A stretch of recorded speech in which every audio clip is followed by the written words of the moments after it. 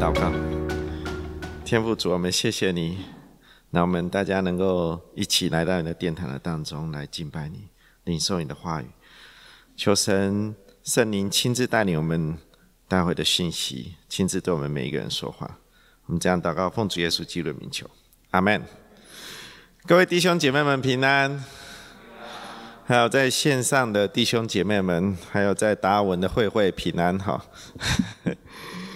有没有人当过兵呢？没有，在这里面只有我当过兵哈。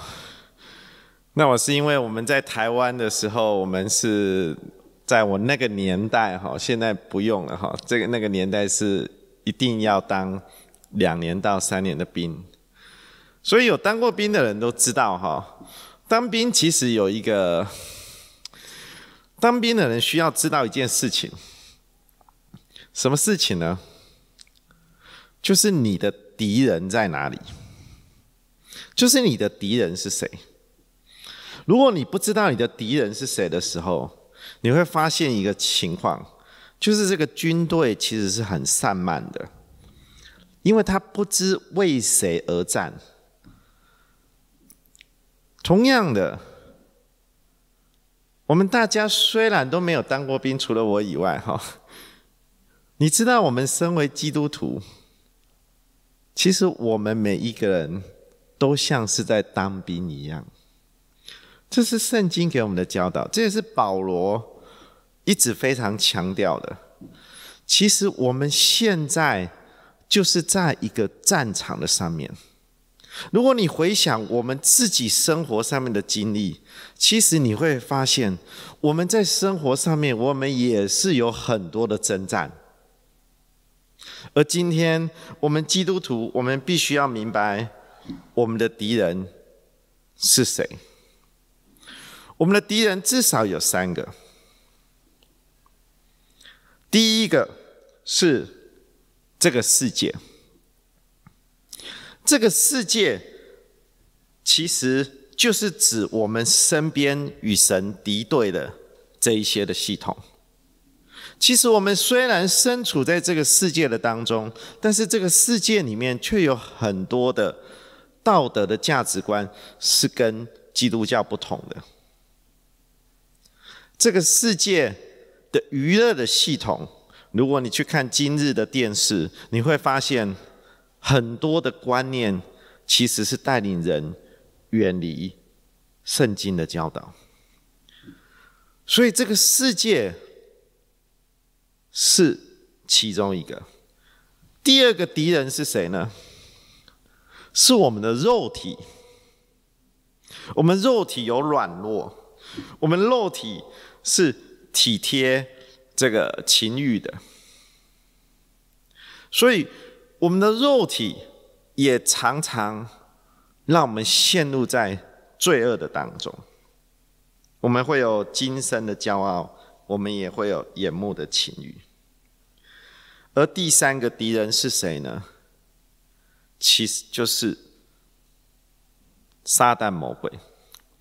撒旦魔鬼它是属于灵界的，而撒旦魔鬼这其实也是我们最大的敌人。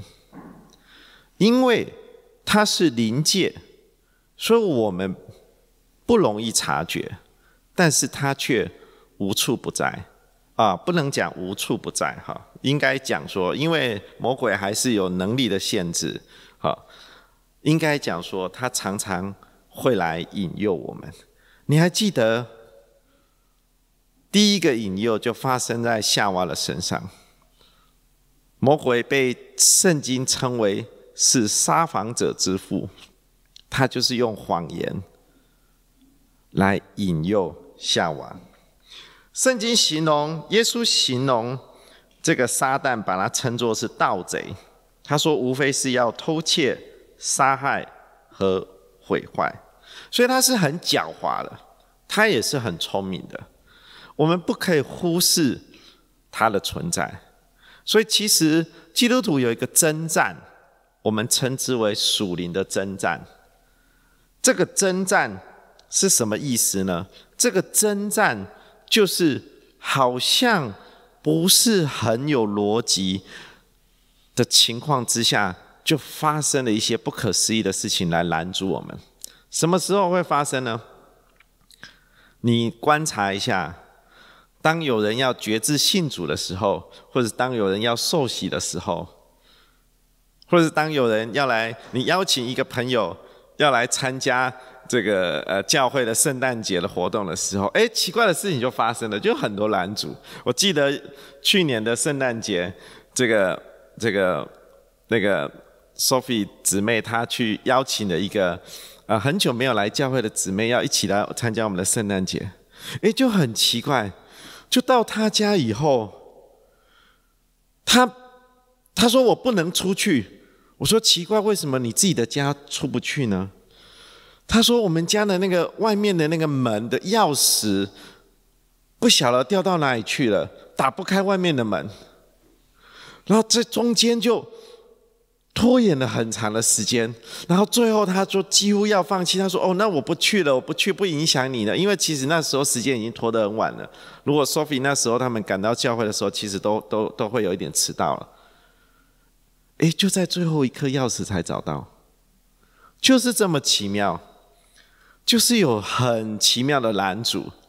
所以我们在我们生活的当中，的确是有很多属于灵界的干扰。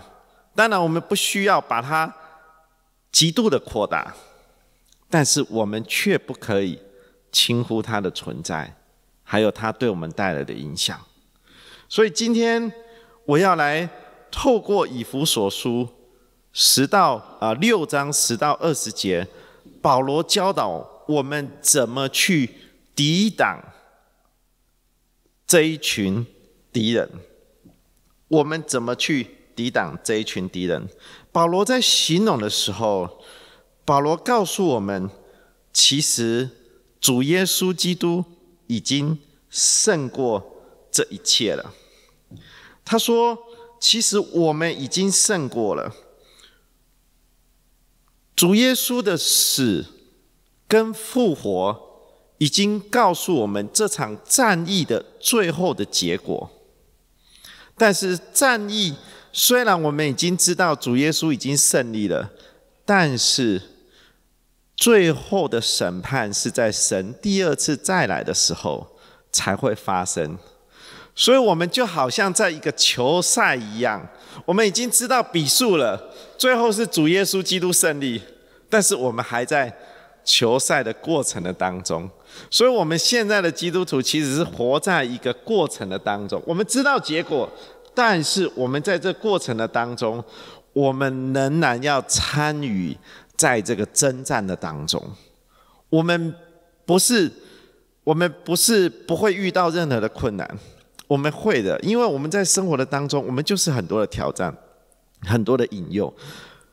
但是今天保罗鼓励我们基督徒，我们已经得着了得胜的切据，而且神要赐下全副的军装，让我们可以去应付我们在世上的挑战。所以这就是今天保罗要带出来的讯息。保罗用罗马军队的一个形象来描写神所要赐给我们的这个军装。我们怎么样来运用神所要赐给我们的这个军装，来应付我们现在所遇到的这些的敌人？你们猜猜看，在军装的当中，保罗先提到什么？哪一个项目是他先提到的？知道的人先不回答哈，来，哪一个？有没有人觉得是头盔，还是刀，还是这个救恩的头盔？救恩头盔很重要哈，我们都需要救恩，对不对？对不对？好。但是你想想看，我们穿个军装，如果没戴头盔，有没有事情？哪一个东西是你不能缺少的？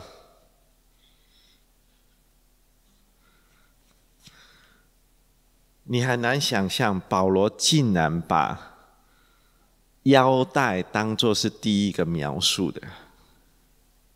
腰带在它里面形容的是真理的腰带。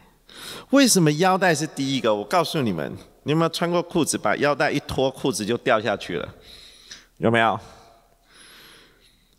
腰带把我们整个的，我现在用这个人来做举例哈，把这个盔甲，如果这个盔甲是没有腰带的时候，它其实是会晃动的，它会摩擦你的皮肤的，所以你是没有办法战斗的。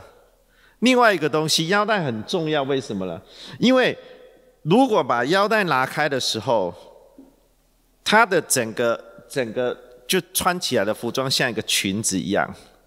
这个在当时候的年代，在当时候的文化来说，对于一个军人，他的服装像女孩子一样的时候，这是对他来说是一个羞辱。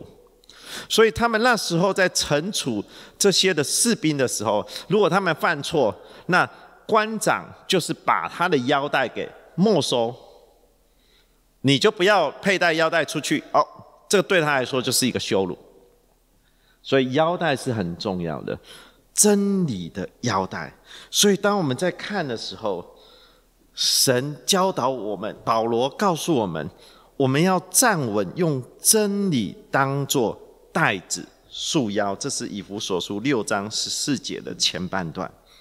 真理的腰带不是只是一个装饰品，刚刚我说了，它必须把你的这个所有的这个身上的衣服给束紧。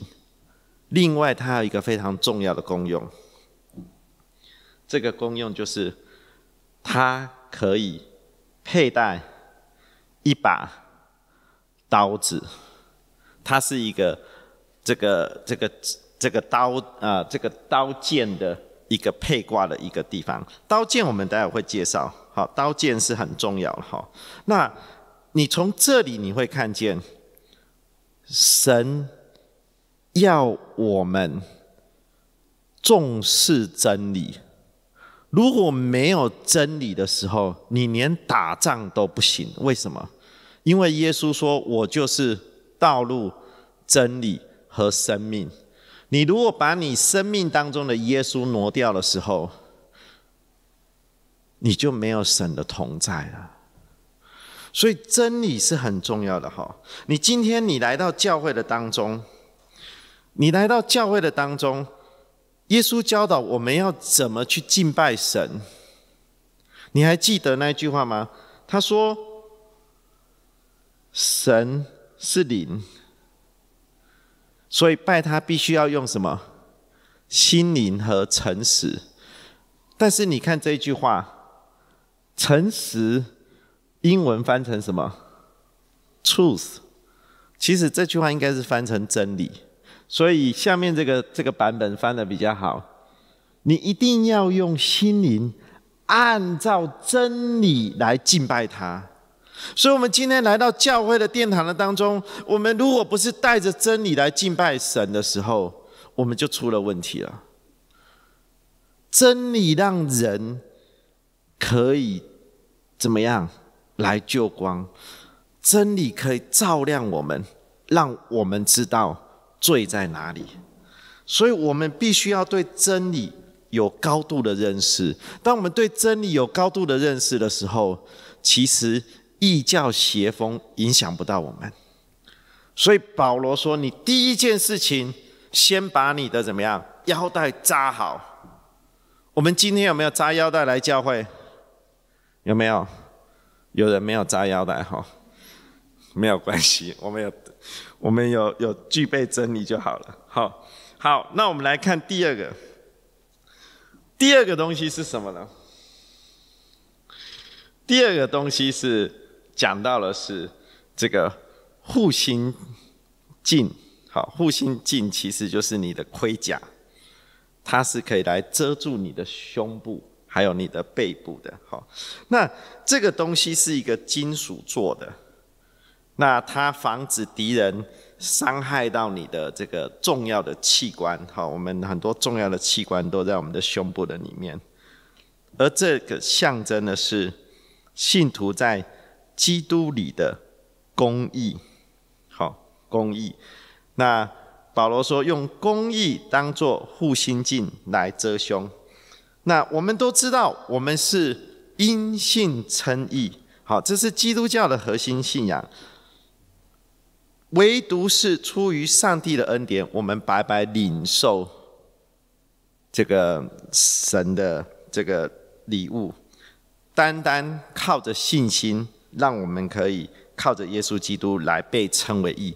称义的意思就是我们被神视为无罪的，神视我们无罪，所以其实当我们在信主的那一刻的时候，我们就马上称义了。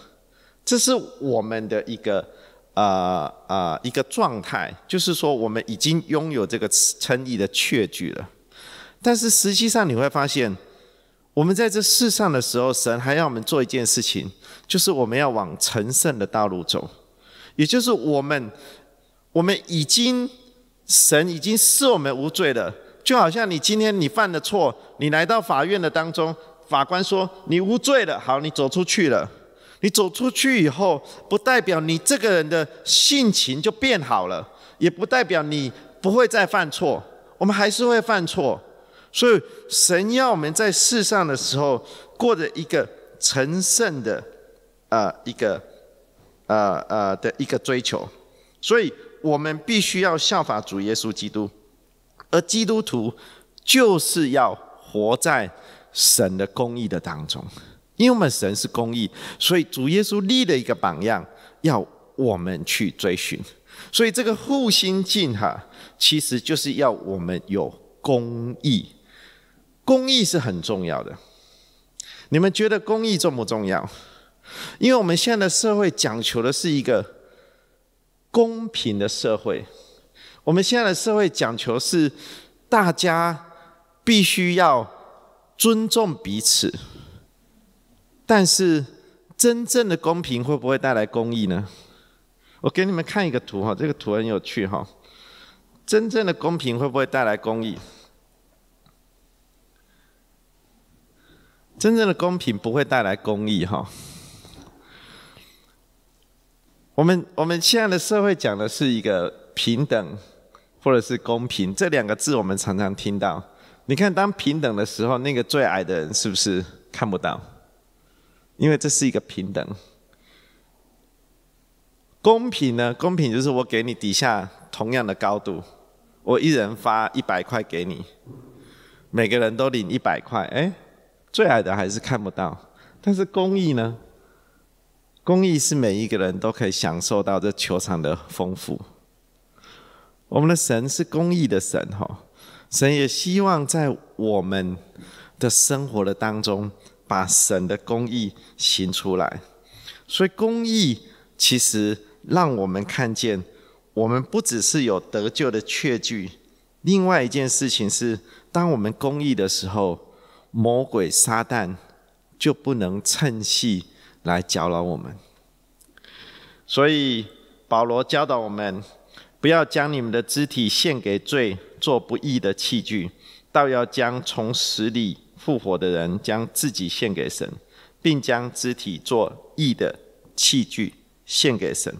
这什么意思呢？这意思就是说，其实我们要将我们自己每一个器官都献给神。全人是指我们全部的人，包括身心灵。但是如果细细的来看的时候，他说将肢体，什么意思？将你的眼睛献给神。什么叫将眼睛献给神？就是我们看见的是神的需要，看见的是这个神要我们看见的事情。将我们的手献给神，会弹琴的人就是将手献给神，对不对？我们的手来弹诗歌赞美神，我们嘴巴开口出来是什么？是赞美造就人的话语，对不对？不是咒诅的话语，这个就是将你的肢体献给神。我们的聪明才干，我们的智慧，都作为义的器具，完全归神使用。好，那我们来看下一个，就用平安的福音当作预备走路的鞋，穿在脚上。好，我们看到这个鞋子，这个鞋子就是以前的鞋子。那以前的鞋子，他们底下还是有这个钉子的。这个钉子其实是让他们在打仗的时候抓地力比较稳固。那为什么打仗要穿鞋？我们都知道打仗要穿鞋保护他的脚嘛。那另外一个是他可以走很远的路，但是保罗告诉我们，我们要用平安的福音当作是鞋穿在脚上。基督徒是带来平安的，基督徒所传的福音也是平安的福音，所以我们应该是你来到教会的当中，你一定是感受到一个平安的氛围在的。假如没有的话，我们都要检讨，因为我们来到教会的当中，应该是有神的平安在我们的当中。因为主耶稣基督为我们上十字架的时候，他成就了2件事情。第一件事情是他的宝血让我们的罪可以得到赦免，我们跟神之间的关系就恢复了，对不对？第二件事情是什么？第二件事情就是我们以弗所书，我们上次有提到，就是我们跟人之间，犹太人跟外邦人之间，不再因为外邦人没有受过割礼，所以他们就不被接纳。没有，因为主耶稣基督的宝血，大家都成为神的儿女，所以这个中间的隔离就怎么样？就没有了。所以我们跟神之间的关系得到和解，我们跟人之间的关系也达到了和解。所以这2个敌对紧张的关系就被挪开了。当我们被挪开的时候，我们才有真正的和平。所以真正的和平就是我们跟神的关系得到了解决，我们进而可以跟人的关系也可以得到这个和解。穿着平安的福音，我们基督徒一定要跟人之间有一个和睦的相处，这是很重要的。而且为什么是在脚上？我们传福音一定是到现场去的。如果没有走过去的话，我怎么跟你传福音？当然现在 COVID-19 你还是可以打电话了，但是它的意思就是指我们要怎么样？我们要亲自的去做这一件事情。所以保罗在这里也提醒我们每一个基督徒，福音是要脚一步一步一步的带出去。你看初代教会的时候也是，他们是真的可以感受到，我今天要将福音传出去，我一定要走到那个村庄去跟他们传福音。今天也是，你们要想想看，你们的朋友当中谁还没有信主，列入你的代祷名单的当中，但是你也要有机会可以去邀请他来到教会的当中，或是邀请他来到启发的课程的当中，让他可以去接触福音。这需要什么动作？需要你的脚来完成。好，我们下一个是什么？下一个是这个盾牌、藤牌，拿信德当作藤牌，可以灭尽那恶者一切的火箭。好，当我们看见，我们刚才已经提到，第一个时候我们需要有真理，这个当作腰带；第二个我们需要公义；第三个我们需要平安。接下来我们提到的就是你的信心。这里的信心讲的是救恩的信心，是活出来的信心，指的是你相信神的应许和能力。所以相信神的应许和能力，这个时候常常是在我们生活的当中遇到最困难的时候，我们依旧是相信神给我们的安排是最好的。好，这是不容易的哈，这个是有时候是很大的挑战来的，因为我们有时候在人生的当中，我们会没有办法明白为什么这件事情会发生。就像我以前，我的前妻得癌症过世的时候，我没有办法理解为什么这件事情会发生。我在刚开始的时候，但是后来我慢慢明白，神的确有他的美意，但是这个中间的过程需要不断的这个信心的被建造，才有办法去度过了这件事情。那今天为什么用盾牌来举这个例子？因为撒旦他会射箭，你知道盾牌其实你如果去看这个图的时候，这个撒旦他是会射箭的。他这个箭他说写火箭，其实火箭就是指他那个箭上面放一个棉花，然后沾那个油，然后点火射出来。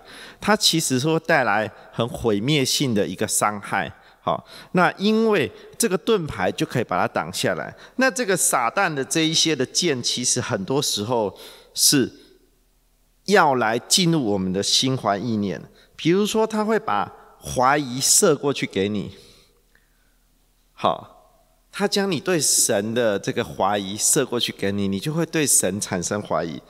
他会把怨恨射过去给你，然后有时候他会把你对罪的渴望射过去给你，就挑你比较软弱的时候，他就来攻击你。所以我们如果有这个盾牌的时候，我们其实是可以抵挡的。但是你看保罗在形容这个东西的时候，我们要回到过去罗马人他们是怎么使用这个盾牌来理解这一段的经文。他们是怎么使用的？他们是这样使用的。你有没有发现他们是一个军队，而他们这个军队为什么要前面的人是向前，后面的人是向上面？因为那个箭不是直直的射给你，箭是怎么样？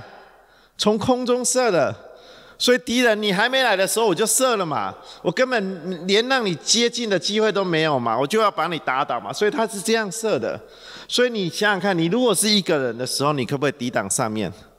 你基本上你能抵挡的差不多是前面的而已，你没有办法抵挡上面的。所以你看保罗在形容这边的时候，其实保罗讲的是一个群体的概念，讲的是我们所有的弟兄姐妹。我们信心很难靠我们一个人这个支撑下去，我们有时候会软弱，所以我们需要弟兄姐妹们互相帮忙。我们在教会的当中彼此互相的帮助，你软弱的时候，我来鼓励你，我来这个为你祷告。而我软弱的时候，背后有人来帮助我。它是一个群体的概念，所以信心让我们可以抵挡撒旦魔鬼火箭的攻击。好，下面一个我们才提到头盔。头重不重要？头非常重要齁，头没了就没了齁。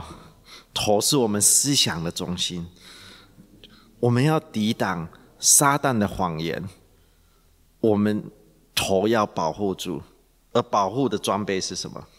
是我们的救恩，是我们的救恩。所以我们头盔就是让神来掌管我们的心思意念。我们能够明白救恩，完全是因为神来感动我们，我们也愿意顺服在神的底下。而明白救恩的人，一定会明白罪，一定会悔改在神的面前。所以我们既然已经得着了这个救恩，我们拥有这个救恩的把握的时候，其实我们的生命也要能够活出这个跟这个神的恩搭配的这个东西出来。所以我们在走服事的道路的时候，我们在得蒙拯救的时候，我们的生命是需要慢慢的成长的。OK， 我们不能只是停留在一个初信的阶段，我们需要装备我们自己。我们初信的阶段停留太久的时候，我们很容易就被迷惑了。好，我现在时间我把它加快哈。我们最后这个宝剑，好，这个宝剑我们刚刚提到它是在这个腰带的这个地方搭配的哈。那你会发现这个剑其实是短的，它不是一个很长的剑，它是一个短的，它其实是给你肉搏战的时候使用的。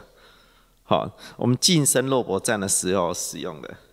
那这里讲宝剑，他这里讲圣灵的宝剑就是神的道，神的道就是神的话语。所以当我们将神的话语藏在我们心里面的时候，我们免得我们得罪神。我们上礼拜有没有唱那首诗歌，对不对？我们将神的话语藏在我们心里面，我们免得我们的得罪神。我们常常忘记拿神的宝剑，我们喜欢拿自己的宝剑，叫做肉体的宝剑。你看，彼得都犯这个错。耶稣被捕的那个晚上，彼得拿出来是什么？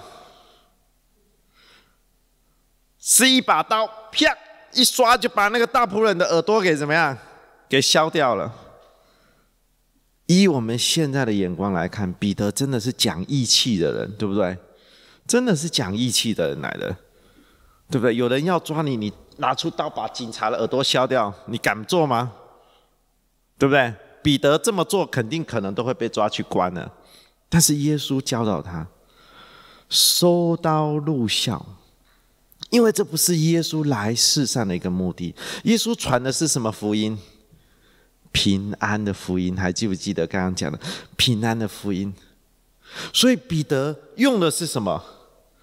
用的是肉体的宝剑，而耶稣要他学习是用神的话语。他没有学习到？有。当圣灵降下来的时候，彼得就是带着神的话语去传福音的。彼得带着神的话语是有能力的，他是带着神的话语去传福音的。所以我们明白这个概念以后，我们就可以明白，今天你是要拿神的话语，还是你要拿自己肉体的剑来做？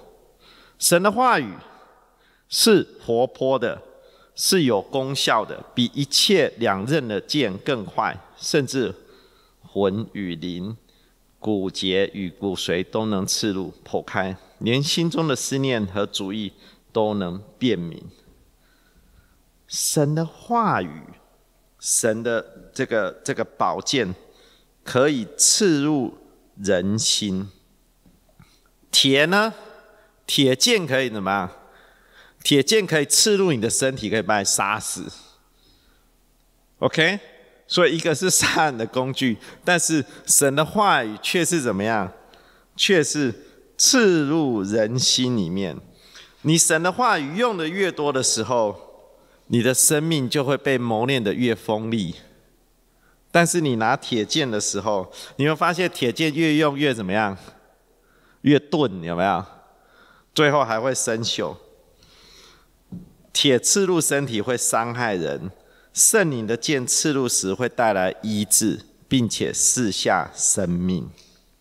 所以耶稣在旷野受试探的时候，耶稣用什么东西来抵挡魔鬼撒旦的诱惑？你们如果去查那一段的经文，这个路加福音4章1到13节，你会发现3次的试探，耶稣都用圣经的话语来回应撒旦。耶稣他自己就是用神的话语来抵挡这个撒旦的诱惑。所以今天神给我们这个全副的军装，我们要好好的来使用它，我们要把它穿在我们身上实行出来。最后保罗提到一个，我时间的关系我不多提，但是这个东西是非常的重要，是祷告。我们没有办法把军装穿在身上的时候，我们却不祷告。全副的军装可以说是主耶稣基督的全貌。我们提到真理，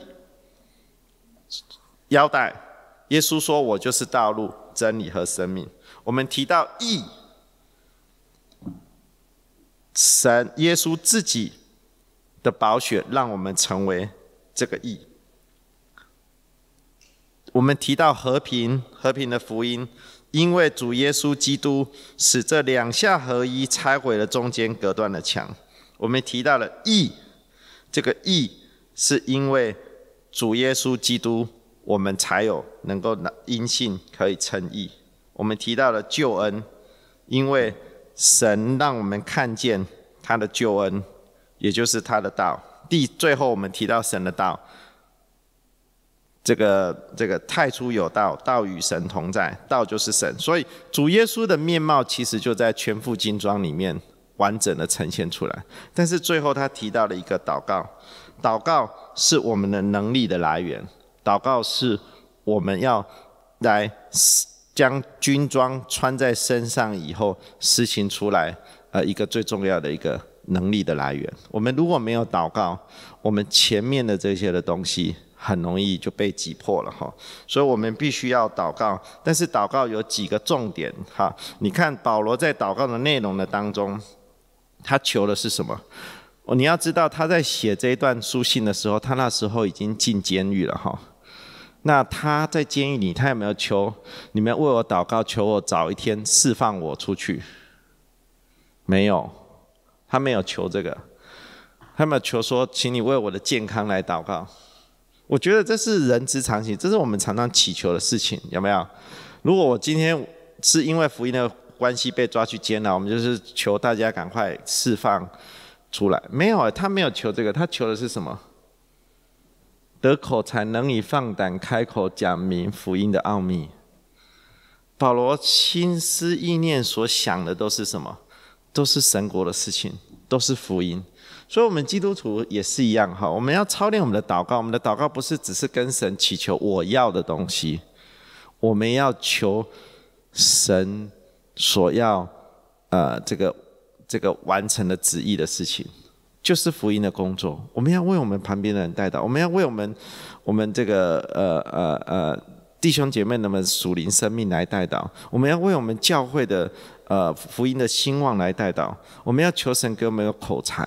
这就是我们祷告的重点。我们抓住了这个重点，再配合神赐给我们的军装，那我们就真的可以来抵挡这个敌人他们所一切的一些的攻击。好，我们一起来祷告。天父主，我们谢谢你，主，我们谢谢你将全副的军装赐给我们。主，我们求你在我们建造自己的过程的当中，主，你透过弟兄姐妹们来让我们能够一起成长。